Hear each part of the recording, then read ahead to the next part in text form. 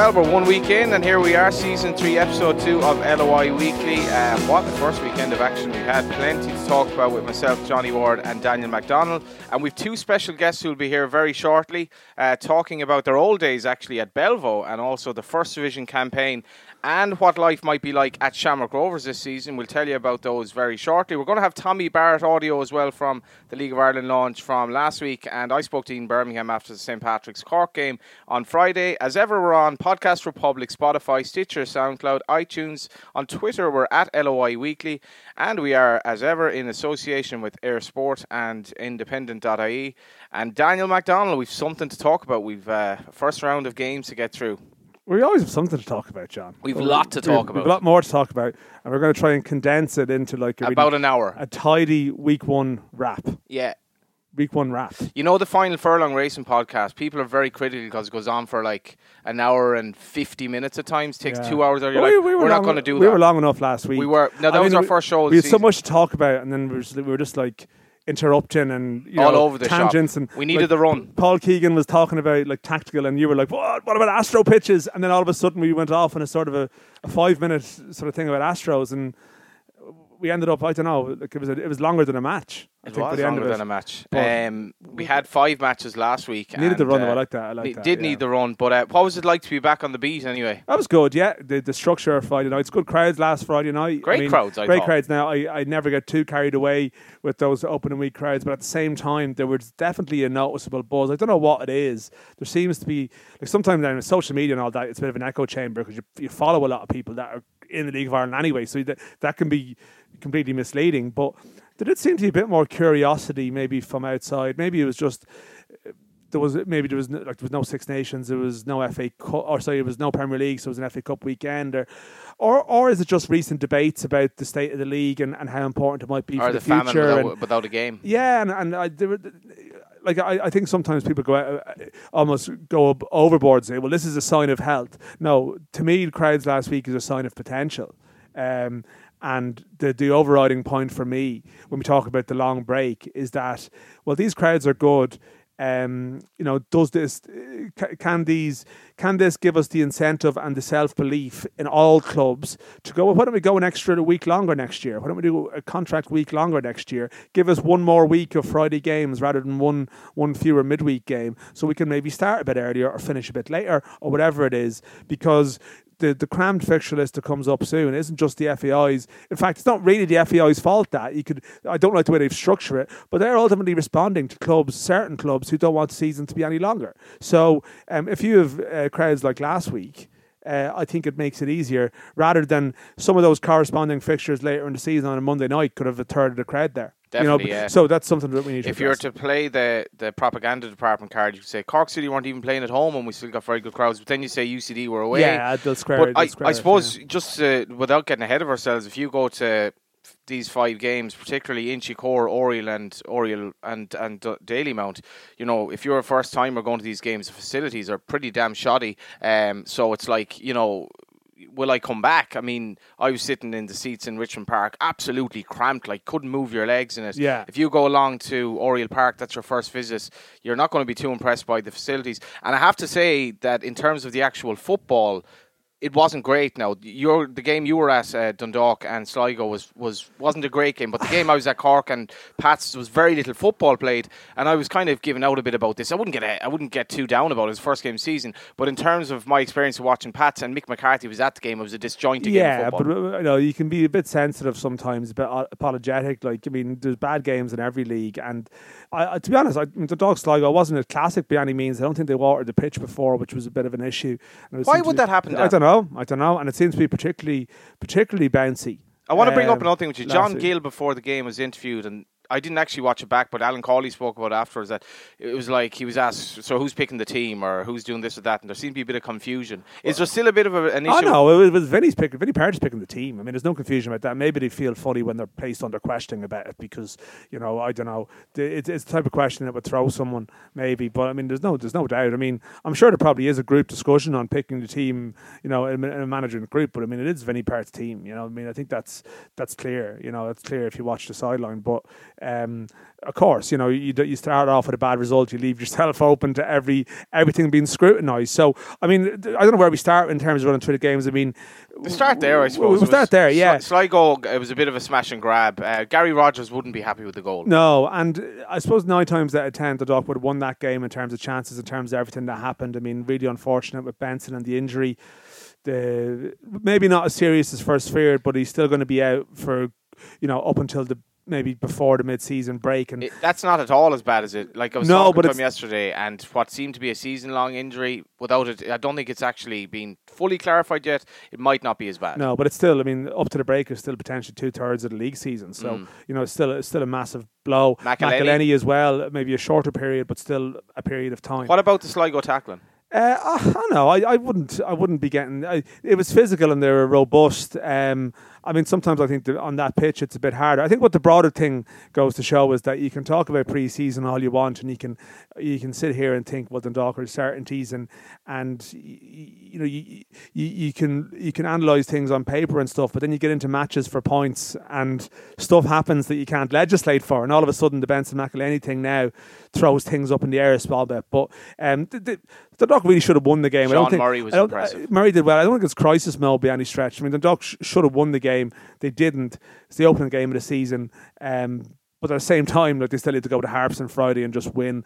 They lost the Leinster Senior Cup game on Monday with a reserve team. Now, I think the Leinster Senior Cup should be under-21 competition, under-22s. I hate people even talking about it seriously. It's a nonsense. It's got a bit of a cult thing going on, which I actually think is like, do one, there's actually an issue, but there is an issue with games for lads over the age of 19, and I think Leinster Senior Cup, there shouldn't be. I don't think there should be first teamers playing in that competition. But anyway, that's we get to the Pats game after a little bit, but after when I did speak to him in Birmingham, he was just saying the chance to get these players out, all beating the Leinster Senior Cup. The Pats have a player nearly for every position. No, it's now. True. There's a value for players. Waterford Rovers though was probably almost a big talking point away. I thought if Rovers needed to start well, if they were to have any chance to win the league, in my view.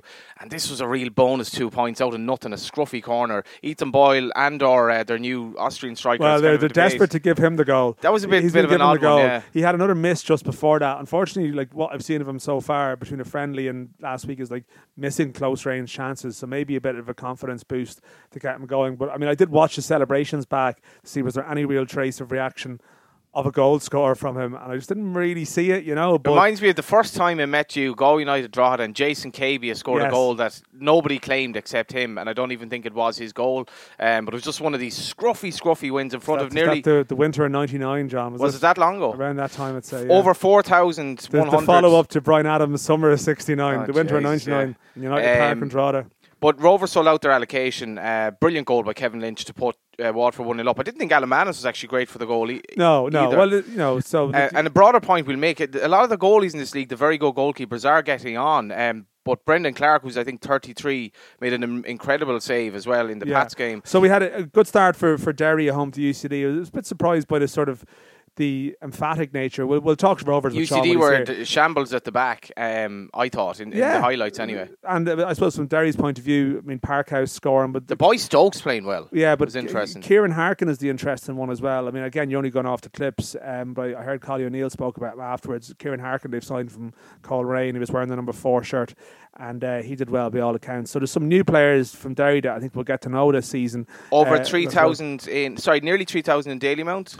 And if ever there were a Dinny Corcoran finish, I thought that finish was just classic Dinny Corcoran. A nice team move. Well, Dinny was slow off the mark last season. He actually got a lot of his goals in the latter half of last year. So, I mean, both sort of need him firing from the start because he's like himself and Keith Ward. There's a couple of reliable faces there mixed in with a lot of their newer boys, and I mean Danny Mandreo seemed to get some good reviews. Word that Regbeck could be coming back. Wade Slater was playing, so yeah, we'll see what will happen with these equations. And Ollie Horgan said they actually were the better team in the first half. Yeah. What's going on? Yeah, this could be a new season, new Ollie. Crazy stuff. Who knows? And I was in Inchicore for the Pats Cork game. I think that's our last game of the brief roundup.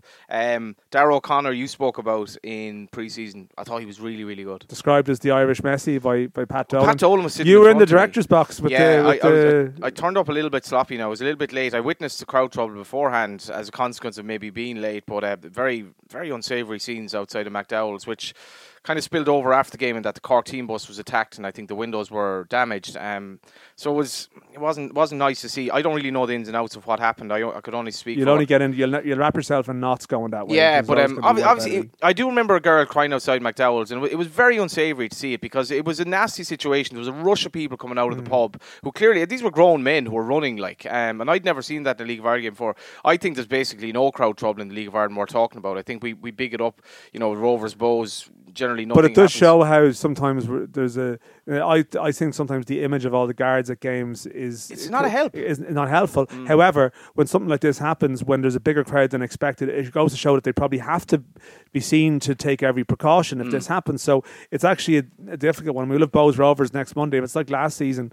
It was more so in Tala, but you'll have got guards behind lads taking the throw, which looks absolutely ridiculous. Yeah, but observing the throw, just to see if he fouls it. Just see what's going on. But this was an interesting game. It was disjointed, but you really got the sense from Pats they were going to leave everything on the pitch here. They were very, very physical at 3-5-2. Played 3-5-2.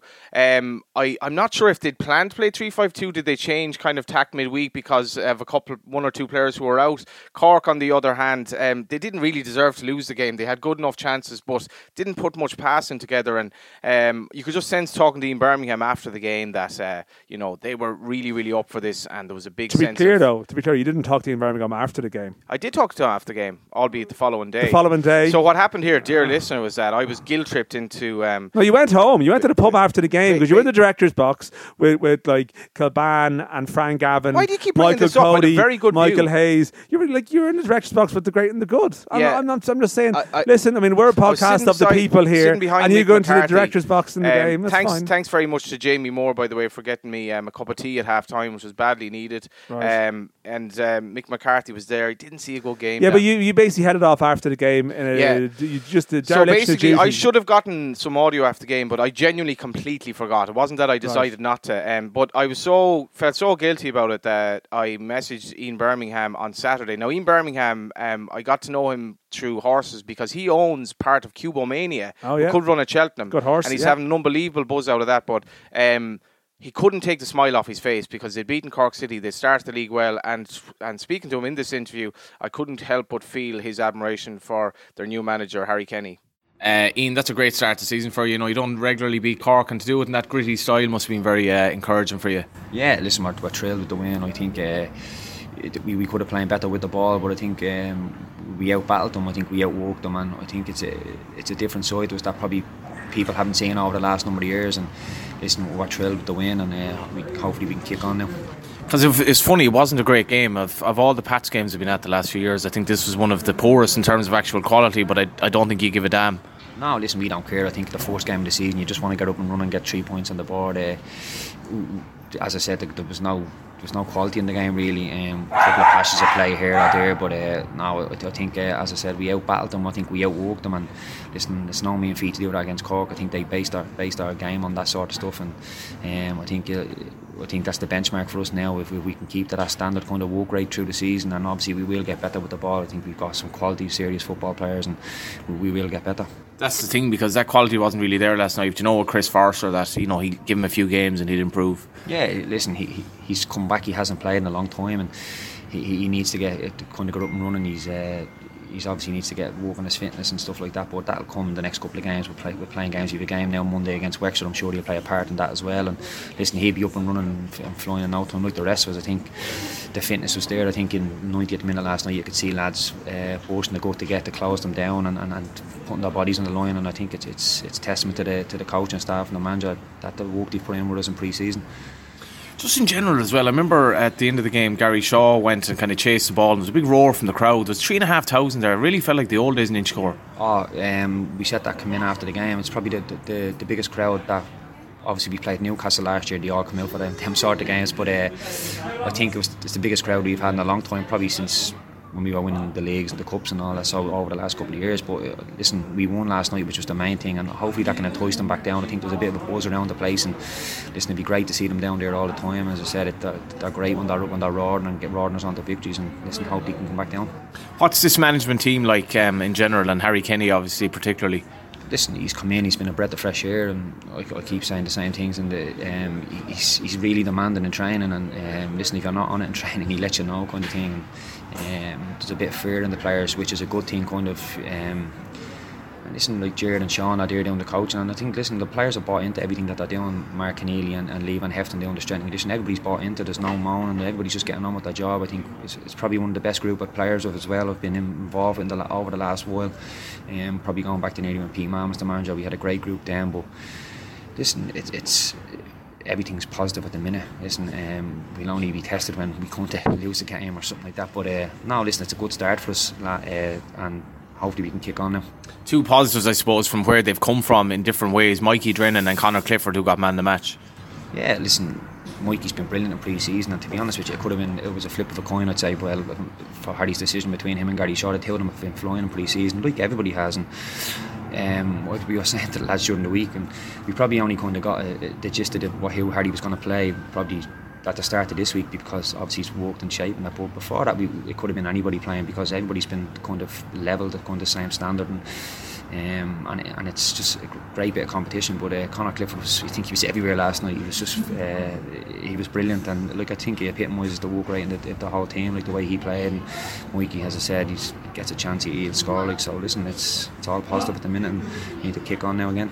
What about that save from Brendan Clark as well from Gary Buckley? Because, you know, Gordon Banks died obviously during the week, but that was what came to my mind. I couldn't see how he could save it, and he did somehow. Yeah, listen, when he saved it, and obviously when I was playing, I kind of, geez, that's a good save. But I've just seen it like back again, and it's unbelievable, like how we got down and clawed it away. Like, but no, we're gonna need him. We're gonna need things like that to happen. Like Clarkie to bail us out. We're gonna need Mikey to bail us out, going to goals as well. Like, so listen, it's as I said, it's a great start for us, and all the lads are buzzing. So. Final question, without getting ahead of yourselves: how far can you go this season, and what's your actual ambition? Listen, as I said to people before, where we've been the last couple of years, we've no divine right to say that we're going to go and challenge or anything like that. Listen, our main aim is Europe. We want to finish as high as we can, but our main aim is Europe. And listen, if we're in a position 3/4 way through the season, why not have a crack? Listen, I'm not going to say we're going to win the league or we're going to be up there challenging Dundalk, but we've got to get Europe, and I think that's the main aim for us. But listen, if we're in and around there, why not have a crack at them?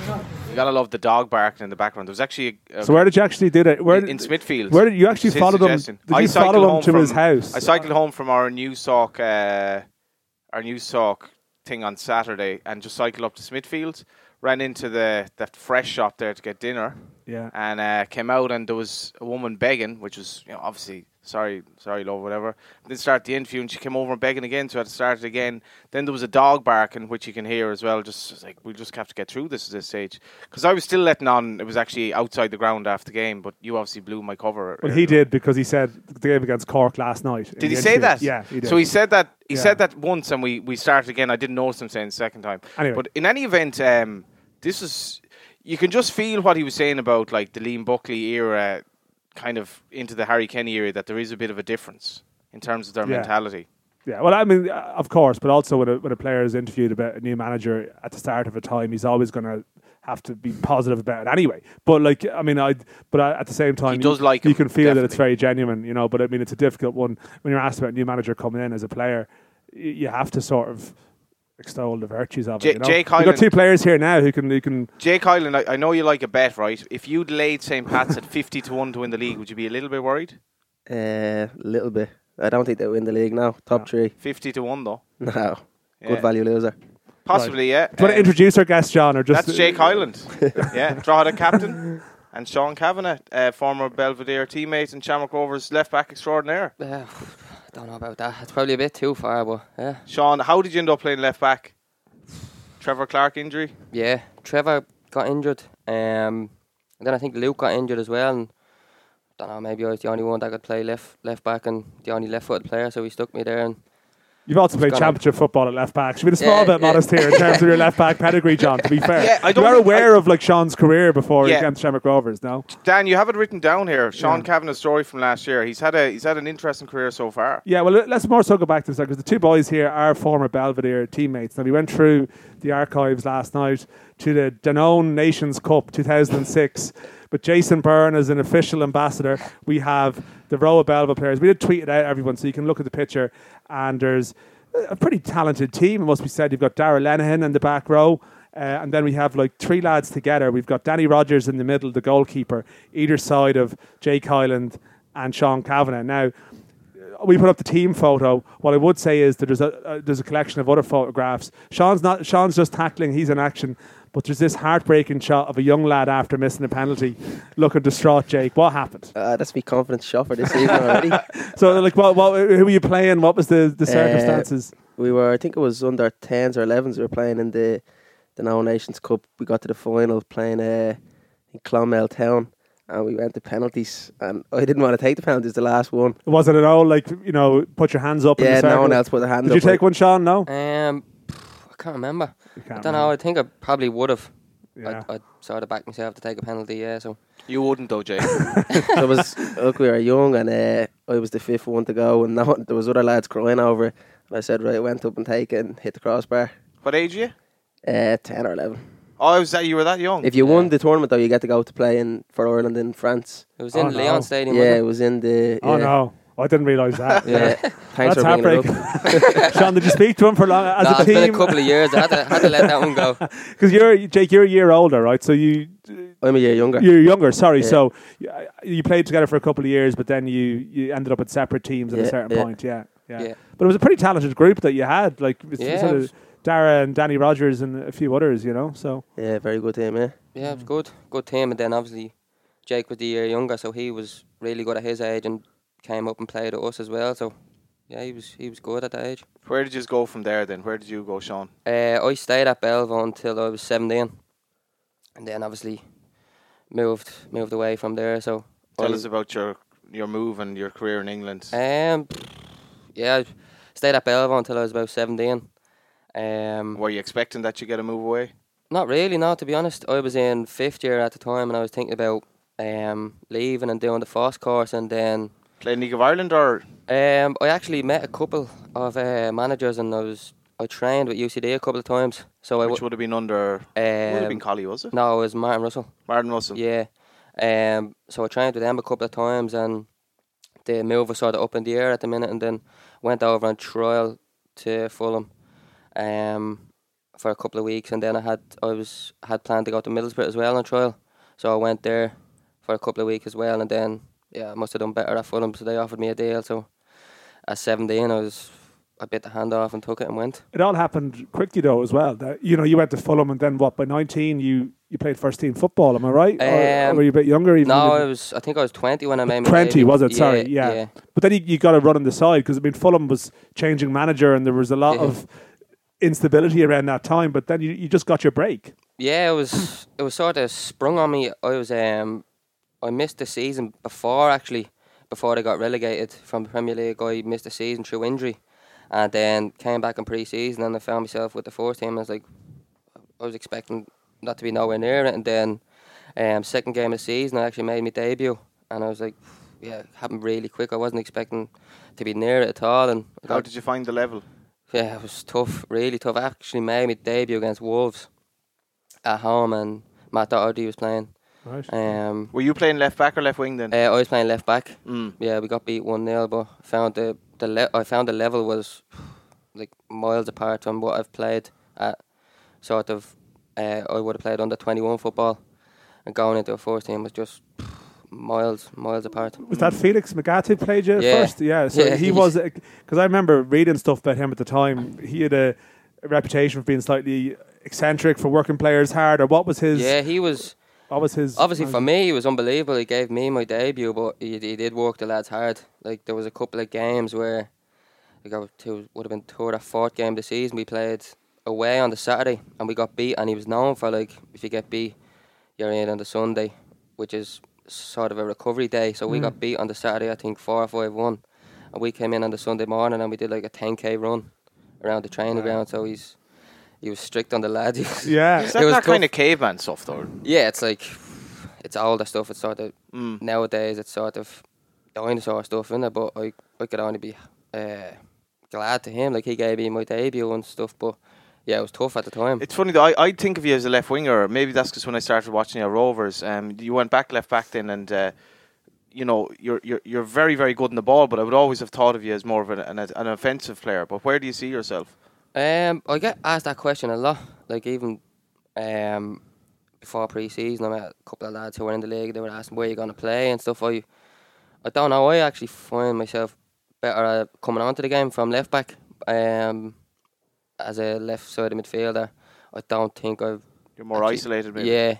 I don't know if I could beat people 1v1 and stuff like that. I'd rather use the ball and stuff like that. But left of a 5 might be your best position. Yeah. We played there a couple of times. Played that formation last year a couple of times. And I played wing back in Europe and stuff, and we done all right. Like, so, yeah, I think probably that'd be my best position. So, I mean, Sean, you played a lot of first-team football, but, I mean, sometimes in football in England it's about the breaks, and I mean, Kit Simmons was very, very good for you, but then he leaves and you have different managers come in and they have different impressions. And is that sort of what happened to you in terms of maybe just slipping out of the picture there a bit? Because then you had to go on, you went on a couple of loan deals and so on. Hartlepool, was it Mansfield? Yeah.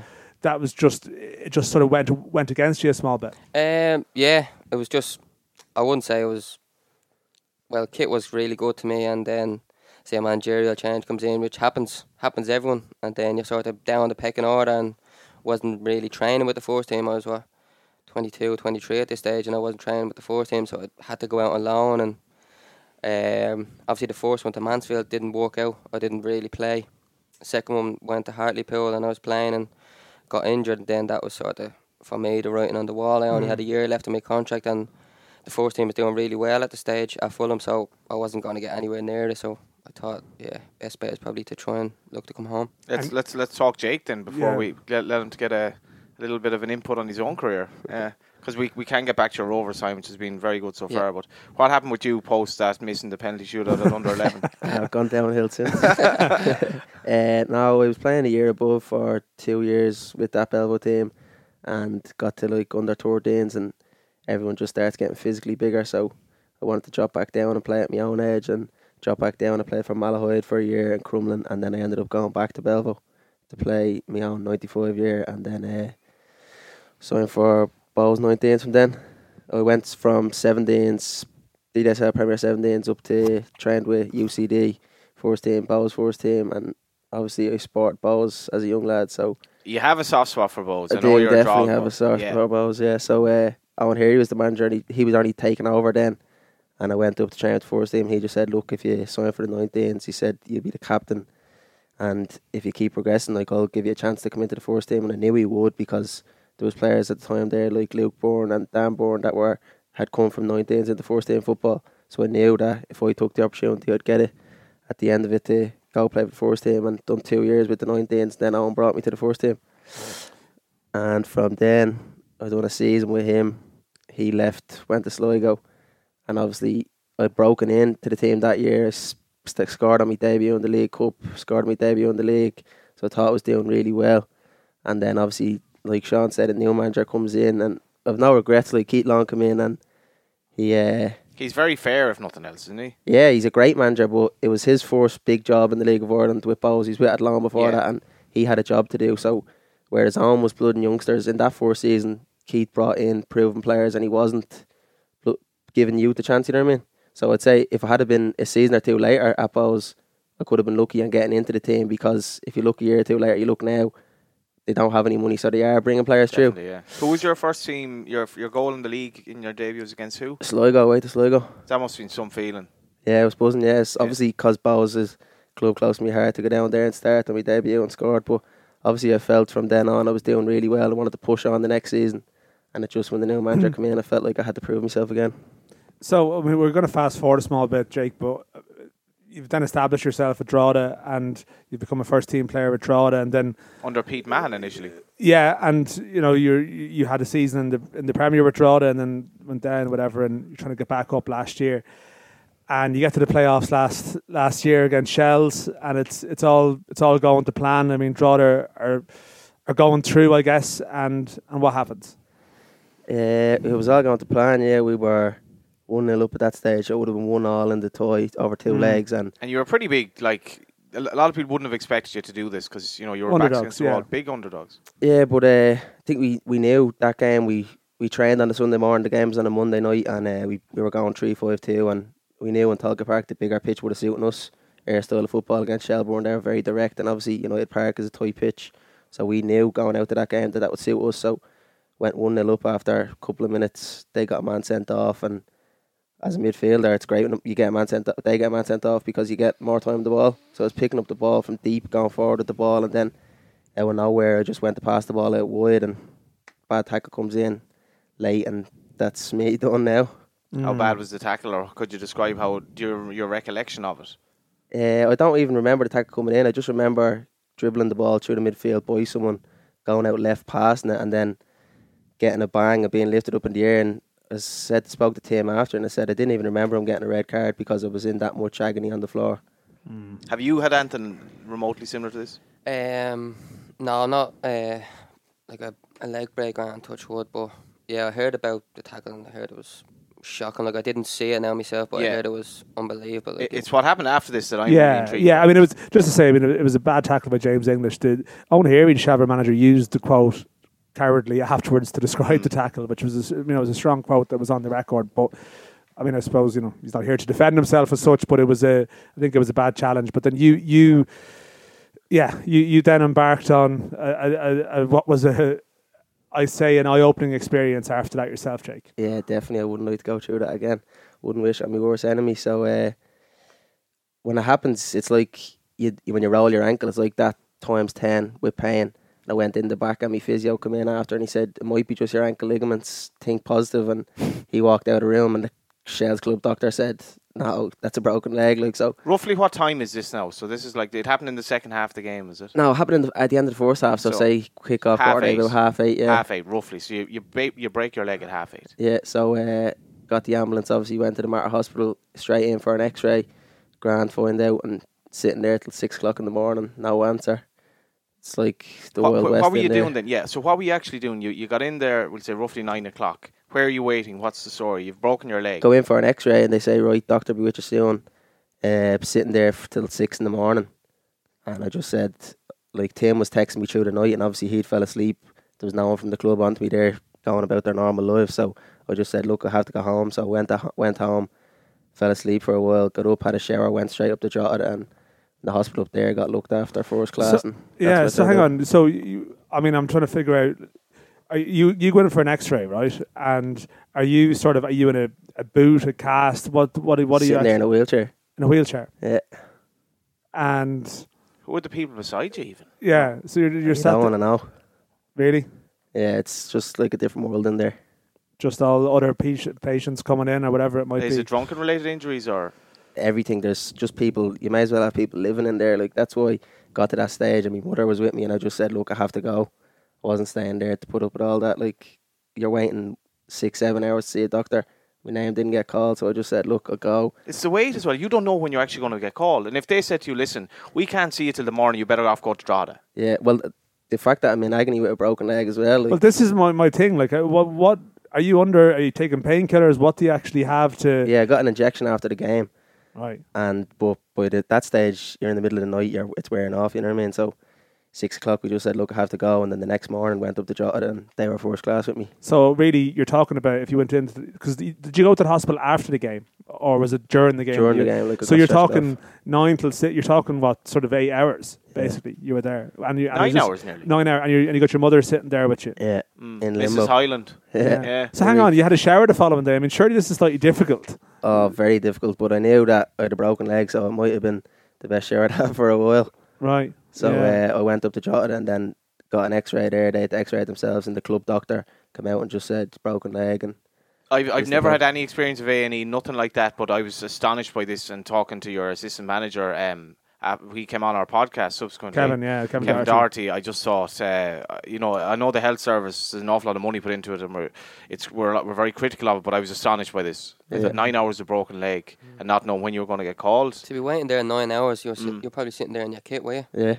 With a broken leg, to me is ridiculous. It's outrageous. It's extraordinary. I mean, I would say, I mean, you play for Drogheda, but was there anyone from the club around as such during this time? And obviously, Tim was in touch with you, or whatever. Yeah, there would have been people in contact with me, and in fairness to Darren McKenna, the club liaison officer, he texted me at one stage and was like, just go and we'll get you sorted in Drogheda. Like, I think he wanted me to go to Drogheda, but obviously I've been up since 9 o'clock that morning, go to play a game. It run on empty, so I went home, went to sleep and went up the next day, and I can't be thankful enough for the people in Drogheda because the club doctor, they were first class with me. How did you travel to Drogheda?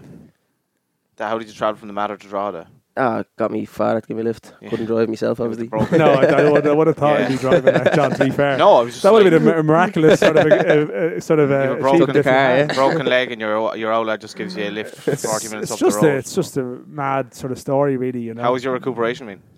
Yeah, it's going well now, but like Sean said there about being injured in England, it's obviously tough because it's 24 hours in a day, and if you've got a broken leg, there's nothing you can do.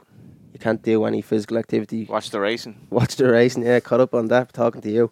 But you have to have good people around you, like, so I have my missus and my family around me, and Tim as well was very good, constantly in contact with me. The season ended a couple of weeks later against Finn Harp, so Tim could have easily turned around and said, he's got a broken leg, I don't want him, and not been in contact with me, but he was really good in contact with me every day, and straight away he said, I want to sign you back and back for captain next year, so that sort of put me at ease as well. And you're advertising their new shirt as well. I saw there yesterday, was it? Yeah, Monday night we had a kit launch, yeah. Yeah, tell us about that actually, because the interesting stuff going on at Drogheda.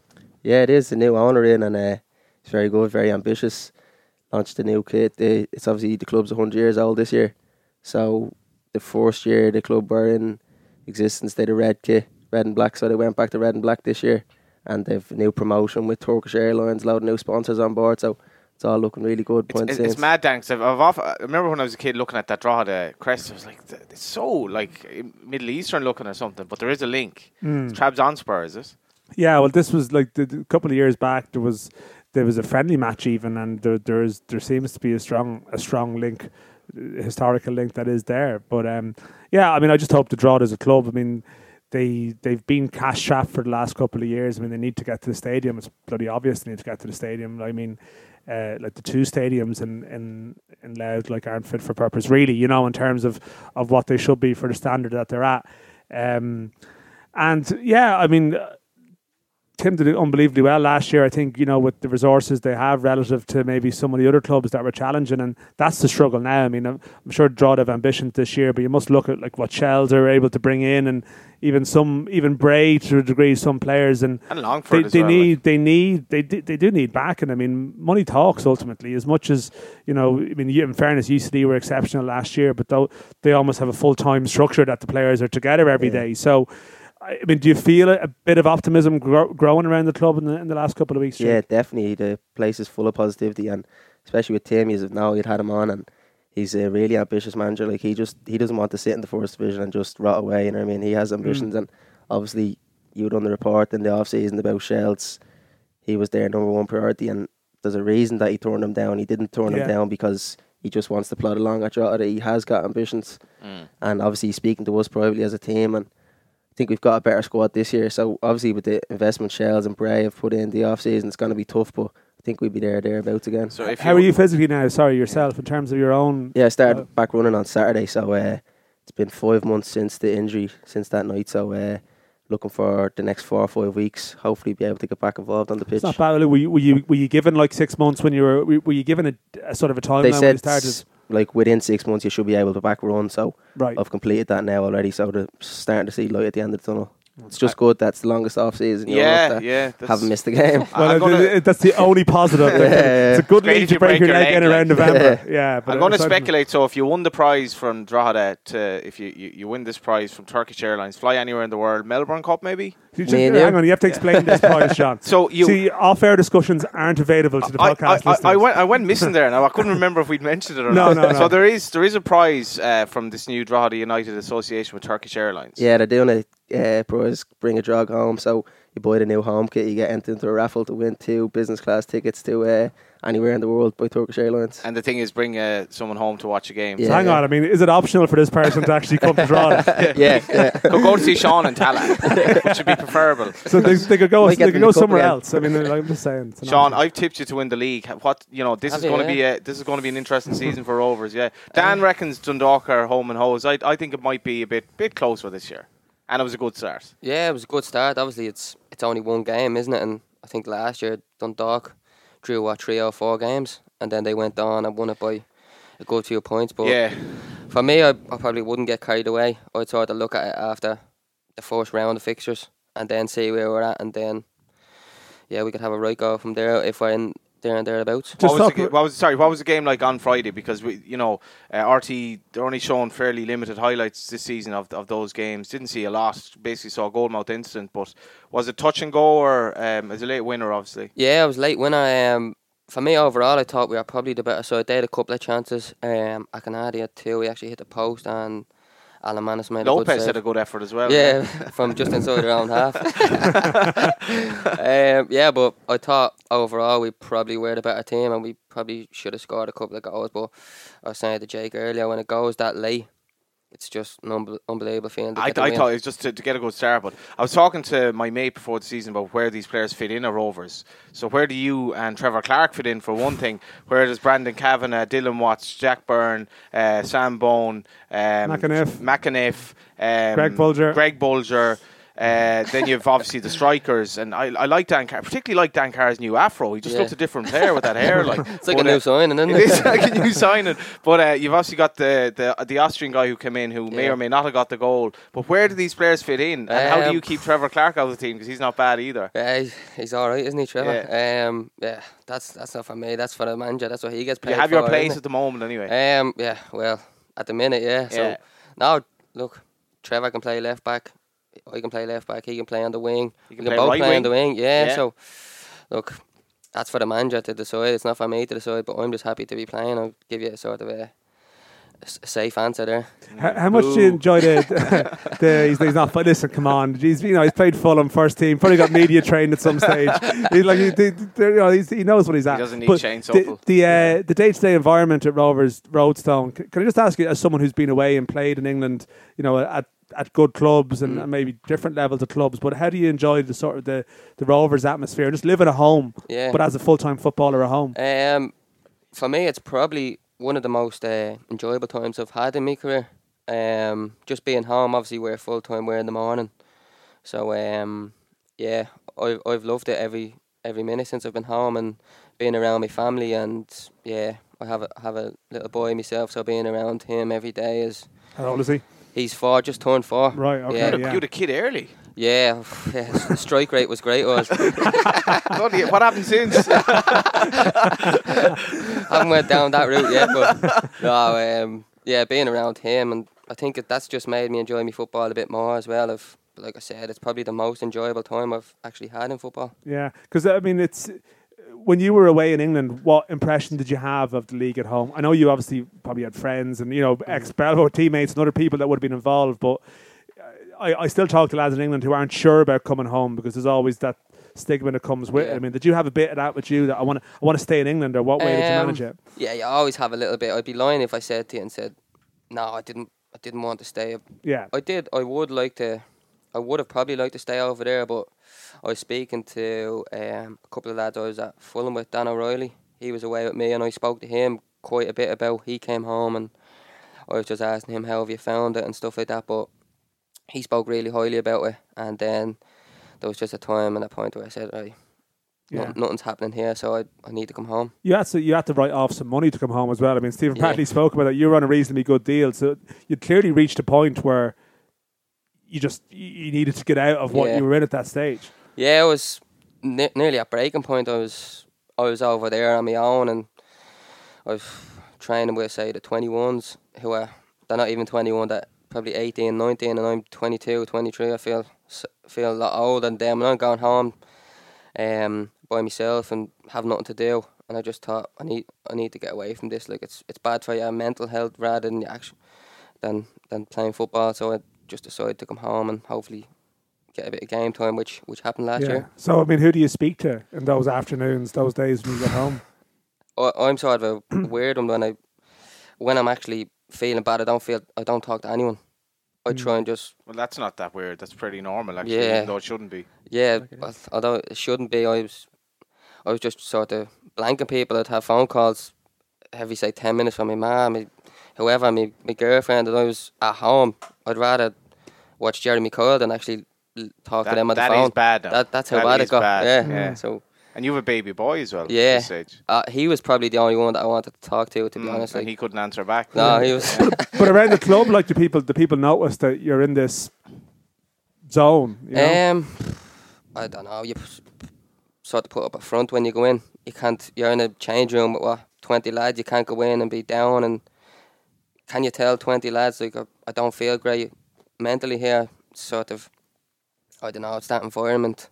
It's more macho than that as well. Yeah, you probably have to put up a front and say, "Oh, I feel great and I'm playing great. I look great," but at the end of the day, I wasn't. And if you're playing with lads, if you're basically relegated to playing with the under-21s, you're kind of out of sight, out of mind to people. Yeah, exactly. Yeah, I wasn't, like I said earlier on, I wasn't even training with the first team, so you're on a completely different schedule. You're probably their off days, you're in, and your off days, they're in, so you probably see them a couple of times a week, if even that. Did things lift when you came to Ireland? Yeah, 100%. As soon as I got in and trained with Rovers and started playing, like I said, it's probably the most enjoyable time I've had in football, being home around everyone. And does it not kind of reinforce us the need for us to keep young players at home if we can and to educate them here? Because I just think that scenario you paint there is just so bleak. It's bleak, but it's also like you can easily see how it happens because you go from a high to like playing for the first team at Fulham and then playing with kids, and that's a massive blow. Like we don't see this in. It's like if we just lost our job and basically had no job, and you're thriving as a kid, and all of a sudden nobody wants to know you really. Like it's like you said that if you really young, you hit in your job, you hit like a really high point, and then you feel like you're doing well, and then I don't know, a few months down the line, you get let go from your job. Where do you go from there? You have to start over again, don't you? So, what it seems to me, like in England, it seems that lads break in, but there's always people coming behind and coming through. So if you have one setback, like you have to admire someone like Matt Doherty, who's managed to he's probably had his low moments, but he stuck it out. But it seems like one bad season can kill you a bit in terms of where you're at. Yeah, it can finish it off really as your career over there. There's always somebody. That's what they used to say to us. There's always somebody younger and better than you. So, like Jake back in the day. It's mad though that at least you've come home now and you're back in a professional environment. And I've always said this: it's great to live at home. If I was offered double the money I'm on to live in England, I'd be very wary of doing it genuinely. Yeah, because I like living in Dublin. I like living in Ireland. I like being around my family.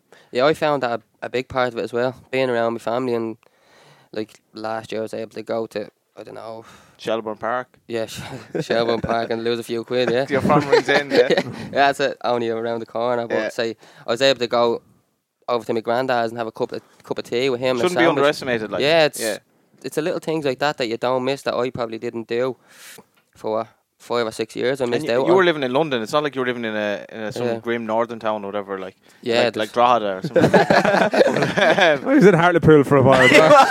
Let's not talk about that. Even Brian Clough didn't like Hartlepool. I think he said it was good. But how did you enjoy actually playing in Europe last season as well? Just to be back and playing like at a good level for Rovers. Yeah, that was travelling over there. You get some buzz off that, travelling over there and training. The night before in the stadium, we got lucky with the stadium we played in. It was obviously the Swedish national team stadium. Should have gone through. Yeah, we should have gone through. We obviously beat them in the 90 minutes, and then they came out and scored early doors in extra time, and then backs up against the wall. We needed to score, but it didn't happen. But yeah, it was good.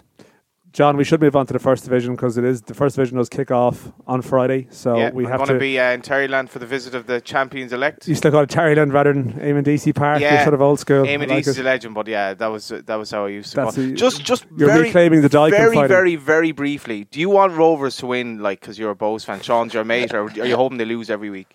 Definitely not against Bows. But in general, you don't mind too much. I want to see Sean do well, and obviously he's doing well since he came out from England. Sean play well and they lose a game.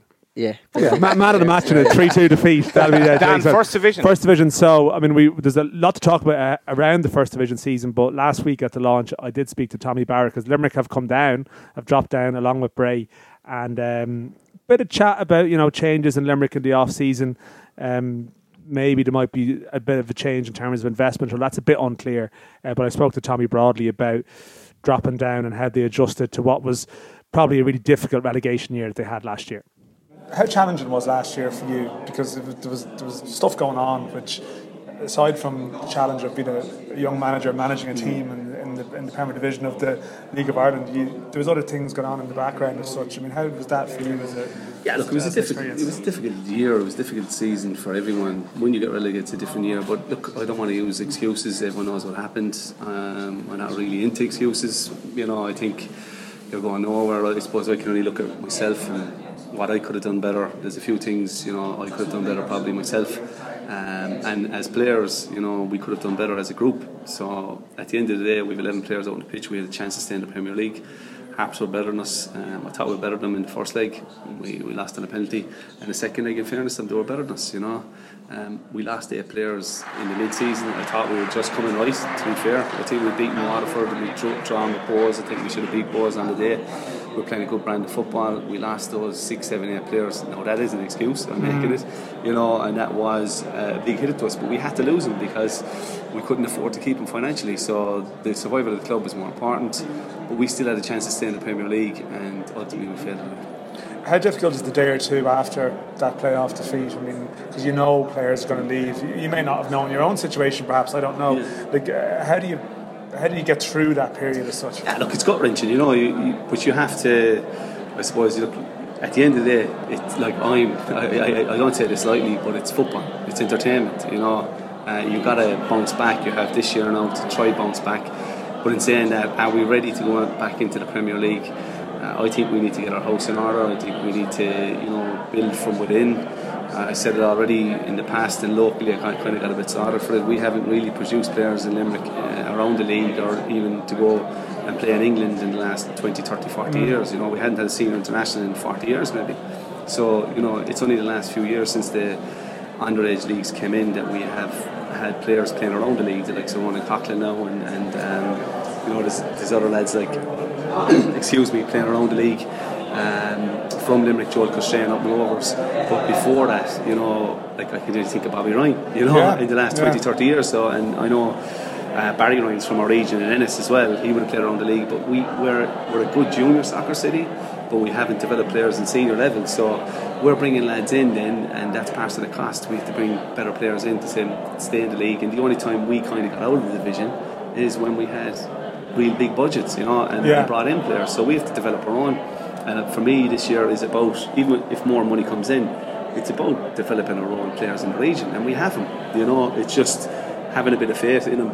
They're young at the moment, and going that way. I think that's the way to go down. You did bring in quite a few of those players towards the end of last season, and you've sort of managed to keep hold of a couple of them that were the subject of a bit of interest. I mean, was that a challenge to keep hold of them? Was there? Will Fitzgerald, there was certainly talk that clubs were having a look. Yeah, Will and Carl. Look, obviously Stephen Kenny brought him into the 21s there recently as well, and two good young lads, but they're in college in Limerick, and the education is important to them as well, and that's the way we have to look at it. That they're in college and they want to finish off their degrees. I firmly believe that the players need to stay in the league now. I think that's proven, with lads that didn't even go across the water now, or even to the continent, that if you stay in the league for a few years, you're better off. You're a more rounded player and you go straight into first team elsewhere. So I think the boys know that. I kind of tied them up early. I tied Carl up early this year, and they're playing for the jersey. They're not obviously on big money. And it is tough for them to make that decision, but I think to sit down with the families, we try to create the best environment as we can. They'll know they'll play, and I think we play a good brand of football too, to be fair. So I think they're learning all the time, and I think if they rip it up this year, it'll be better for them than sitting on a bench with someone else. I think if you were to step back from outside and maybe look at the last 10 years, I'll say Limerick as a club, and it's been a sort of a crazy time because you've had lows than almost the highs of the Macclesfield being crammed with like sort of 5,000 people for a playoff first leg, and that late run to avoid relegation. And there seemed to be a fear maybe last year that any support or momentum built up was maybe just slipping away a small bit. So do you hope, like what's the next 5 years? Is it about sort of, because in one way it shows that there's great potential there and that this support exists, but then on the flip side they haven't been kept around consistently for whatever reason. Yeah, it's for me, it's for building that base. You know, I mightn't be the man that's, you know, bringing us to Europe or even back into the Premier League or even consistent in the Premier League. But as a Limerick man, I think we have to get it right. You can't keep doing the same thing, you know, over and over again and getting the same results. You know, I think that's the definition of madness, really, isn't it? You know, you're up and down. When we have money, we're up and down. You know, so we need to develop our own. We need to develop a proper infrastructure. We need to develop community programs, which we've done quite well, but we have to get more in the school. We have to create that identity. I think people speak about identity and stuff a lot, but do we actually put enough work into it? You know, and we have to get the off-field structure right. We have to get the environment around the Macclesfield right. We have to get the fans more positive, and that positive energy is massive as well. You know, you can't underestimate that kind of stuff, and I think that goodwill has to be there first and foremost. And like, you know, that hasn't been there. You know, it's been there. Okay, when Pat came in, it created a boost and created a shift, but you can't just aim for, you know, glory straight away on the pitch. I think the foundations have to be put in place, and we're going to try to do that. You know, and hopefully we can get that done. But for the next 5 years, that's it for me. It's developing players, and to be fair, we've had success in developing players in regard to, you know, we sold Paddy Connor to England, we sold Barry Cotter to England. You know, we've done that in the underage system, and not saying we're developing them as players as such, but I suppose they're coming through our system. Again, for me, that's a product of playing the best against the best. It's not down to super brilliant coaching facilities, anything like that. It's the best against the best. I think we're making too much about coaches and managers these days. Personally, I think it's, at the end of the day, it's about the players, you know, and how good they are, and if they want to make it, they make it themselves, you know. But we have to create that proper environment for them, and I think that's what we have to get right.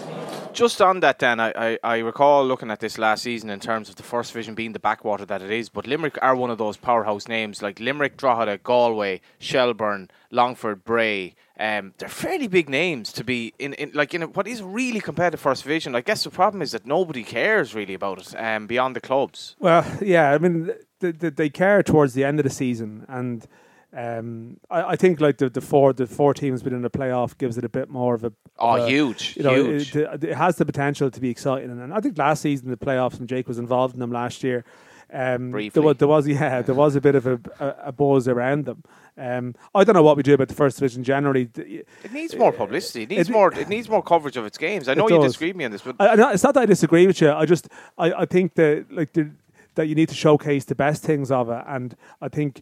But I mean, you can say that about Premier Division grounds too. But if you want to do it, you want to do it at a certain standard. I don't think that people are, you know, to showcase the best of it. You talk about camera angles, everything that works, rather than just showing, you know, goals off a sort of a ground level camera in Wexford or something. I don't think that showcases it well at all, you know. So I don't know how you address it. I mean, I know Limerick a couple of years back, and we mentioned Limerick, you know, they were going very well. They pretty much put all their games on Facebook, from what I recall. They actually streamed it, and I think First Division clubs should explore that type of thing, because there's no TV rights deal. There's nothing that holds them back, or there shouldn't be anything that holds them back in that regard. So maybe they need to be more like some of the biggest grounds in the country. Tolka Park, Terryland Park. No, it's true. Are in the First Division. Like, and sometimes Athlone is in good nick.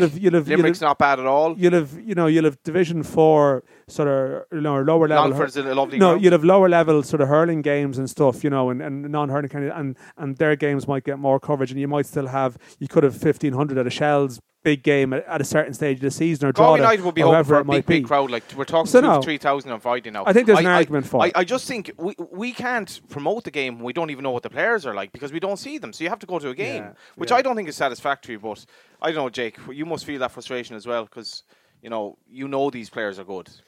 Yeah, definitely. But I think this year, maybe with the investment of Shells and Bray, that it is getting a bit more coverage. And I think the onus has to be on clubs as well. I don't know what the situation is, the FAI, if they're allowed, but after the game to put the highlights up straight away. They are. In the First Division, I don't think there's any issues with it. If clubs have their YouTube channel and they put it out there, and the more work to do on social media to get more people at the games. Like, we're hoping to get 1,000 people at the game on Friday. Like you said, at Terryland Park, it's going to be 2,000-3,000. The attendance in the Premier Division were up first week last season, so hopefully this year you can get off to a good I start. just remembered you beat Rovers in the Cup last season as well. What about that, Sean? Yeah, hoping to you got avoid some that evidence. one. You got some evidence in the first division. Were you playing that night? Yeah, I played. They were really good that night, and it was sort of my first experience to the first division, and it was sort of an eye opener. To, I wouldn't say like we held them.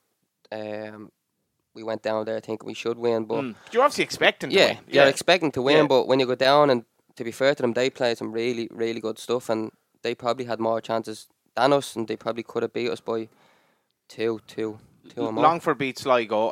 Watford were very hard to beat you then. UCD put up a very good show in Oriel. Well, more to the point, Finn Harps went up to the playoffs as well, and that probably pays a compliment. The playoff, if the playoff winner comes from the second and the first, or the team in the first, that's probably a sign of health.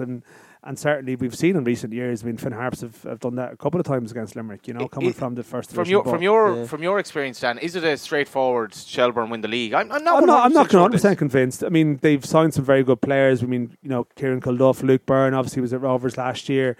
You consider the guys who were at Bows. I mean, there's a whole Conan Byrne, of course. Yeah, I mean, if you look at their squad, you think now the Bray squad still has been Paul Keegan, who was in with us last week. Dylan McGlade, Barnett, who was at Waterford last year.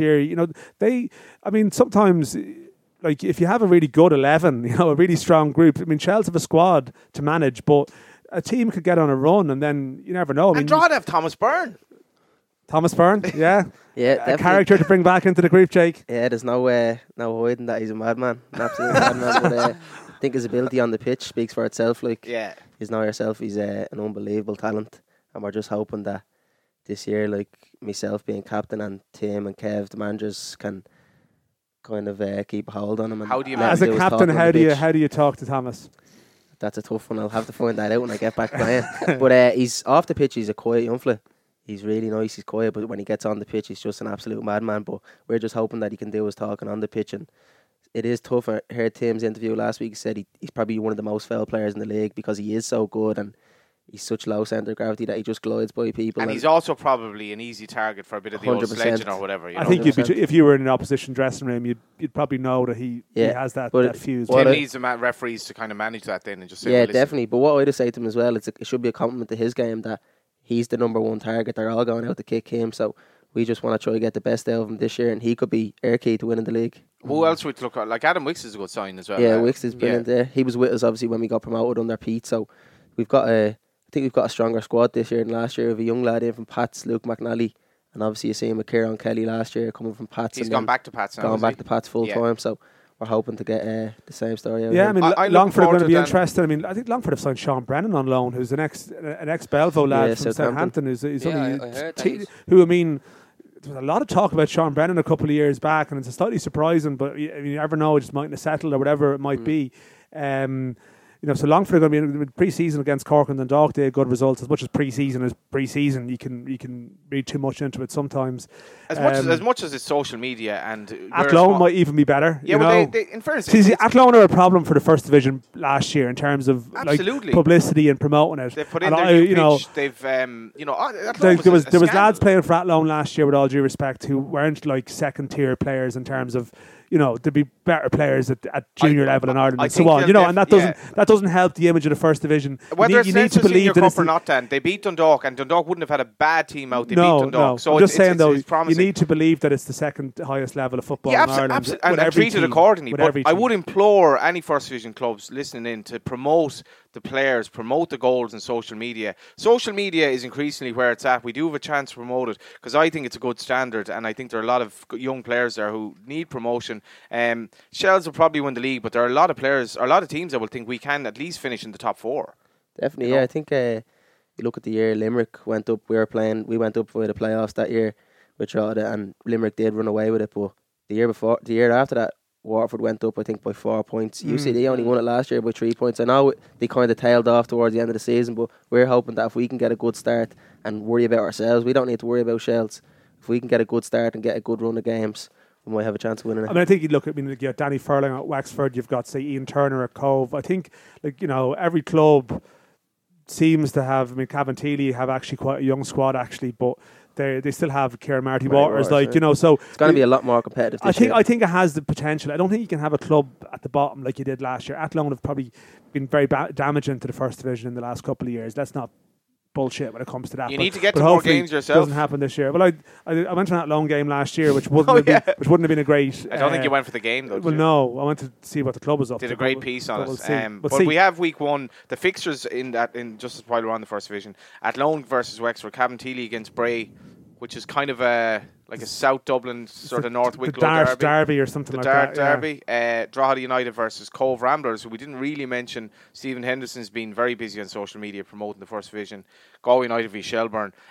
Just to mention the Reclaim the Dyke, which is a lovely idea from Bernie O'Connell to reclaim the Dyke Road, obviously is what that's implying. But it means that back in the day, everyone used to walk down the Dyke Road before, I suppose, there were many people driving around Galway, and walk down and see Galway Rovers or Galway United playing Terryland Park.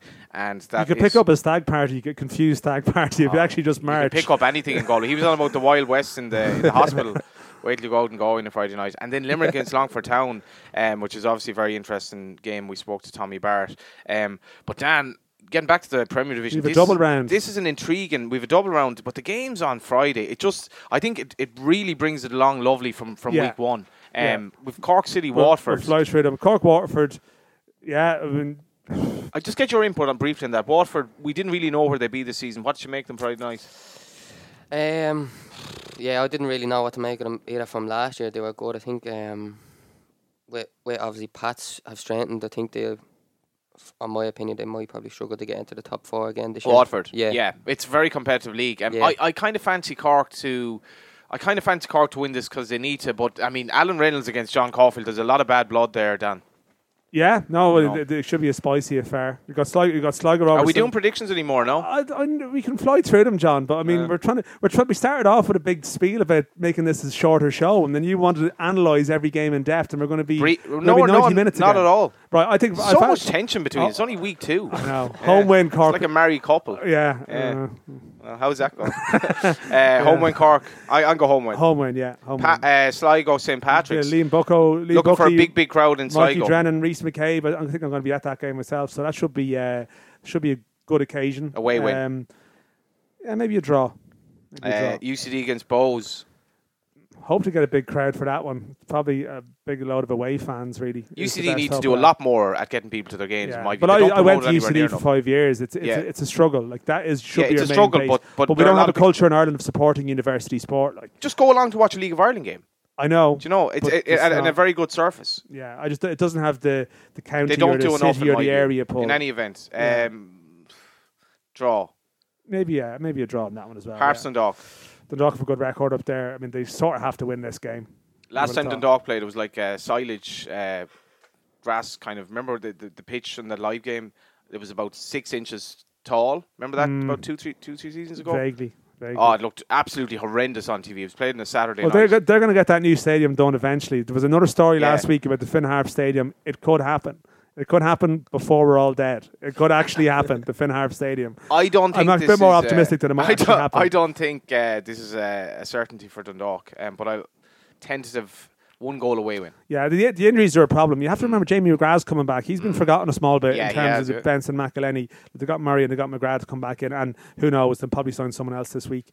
And then Shamrock Rovers Derry. The game of the weekend. Is it? Yeah, probably. It has the potential. I think Sligo Pats is in there and Cork Waterford. I think actually there's three contenders it's for that. It's my lock of the week.